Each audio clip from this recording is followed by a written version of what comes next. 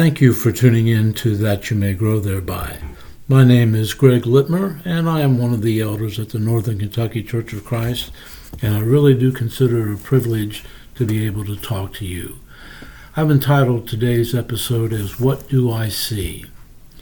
Back in the 1960s, there was a musical called You're a Good Man, Charlie Brown. As I recall, it was a semi-hit. But it seemed to me that the person who got to play Snoopy had the best part of all. In the play, there was a song about clouds, and the idea was, what do you see when you look at the clouds? Well, poor old Charlie Brown only saw clouds. But when Linus looked up at the clouds, he saw all 12 apostles waving at me. What a great line. Who among us hasn't, at least as children, looked up into the sky to see what we could see among the clouds? Hot summer days often remind me of times years ago spent lying on my back in the grass, just looking up at the clouds as an afternoon drifted by. I must admit I never saw all 12 apostles waving at me, but I saw dinosaurs, I saw horses, I saw dragons, I saw faces, and just a host of other things. I don't spend much time anymore looking at the clouds except to see if it's going to rain.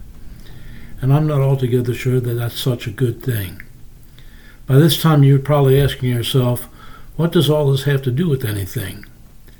The answer is that while I no longer lie on my back looking at the clouds to see things, I do close my eyes from time to time, and in my mind's eye see things just as surely and as clearly as I did then.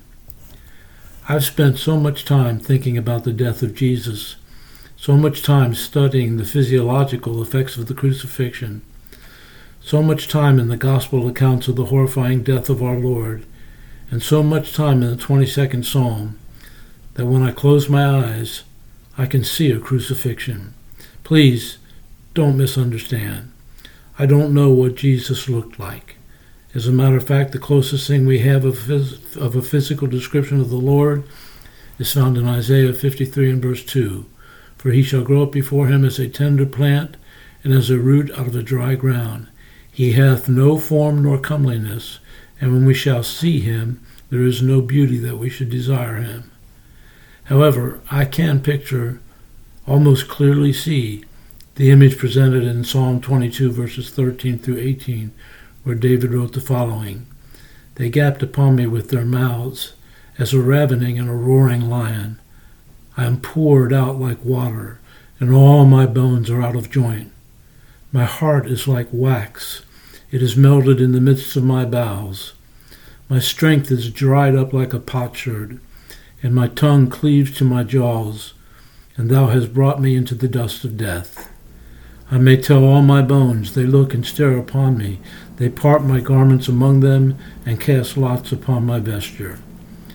Undoubtedly, the image that I see with my mind's eye has been influenced by various representations of the crucified Christ which I've seen over the years, but not any more than by the words the Holy Spirit has chosen to use to describe it. It can take my breath away.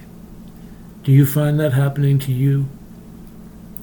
When I close my eyes, sometimes I can see hell, much of it coming from my study of the word Gehenna, and the image that Jesus was using to describe such a terrible place. It was a reference to the Valley of Hinnom, the garbage dump for the city of Jerusalem, and a place with a terrible history. So I can picture in my mind's eye a place of fire that never shall be quenched, where the worm does not die and the fire is not quenched. Mark chapter 9, 43 through 48. I have seen fires burning garbage, and have both seen and smelled the rotting flesh of various animals and meats that constituted part of that garbage. Just picture a city that continues to produce garbage on a daily basis. Now just picture all of that garbage burning, but each day the fire does not consume what is already there, and it just keeps getting bigger and bigger. Now just picture the fire that never goes out as being fueled by numberless souls of those who have chosen to turn their backs on Jesus. Picture the worms that feed on rotting flesh as figuratively feeding on the endless source of food the lost will be, for such will never be consumed. No Hollywood producer can present an image more frightening than the image Jesus presented with just about 20 words when translated into the English language. But when I close my eyes, I can see heaven too, even though I don't really have any idea of what it will look like. What I see is my perception of the vision that John saw in the book of Revelation. I can see the holy city, the New Jerusalem, that's 21 verse 2 of Revelation. I can picture a place of no more death, neither sorrow nor crying, a place where there won't be any more pain, that's Revelation 21 and verse 4. I can picture in my mind's eye streets of pure gold and a place of continuous light. I can see in my mind a place where there shall in no wise enter into it anything that defiles, neither whatsoever works abomination. That's 21 and verse 27. I can picture a place without sin. I'm so thankful to God that He gives us the ability to see things with our eyes closed. With that ability, it's easy to dread the very thought of going to each place that is described as hell. At the same time, it's easy to long to go to such a place as describes heaven. I find myself being able to picture only those things that I have actually seen or read. It helps me to understand how important it is to be careful about what I read and what I allow myself to see.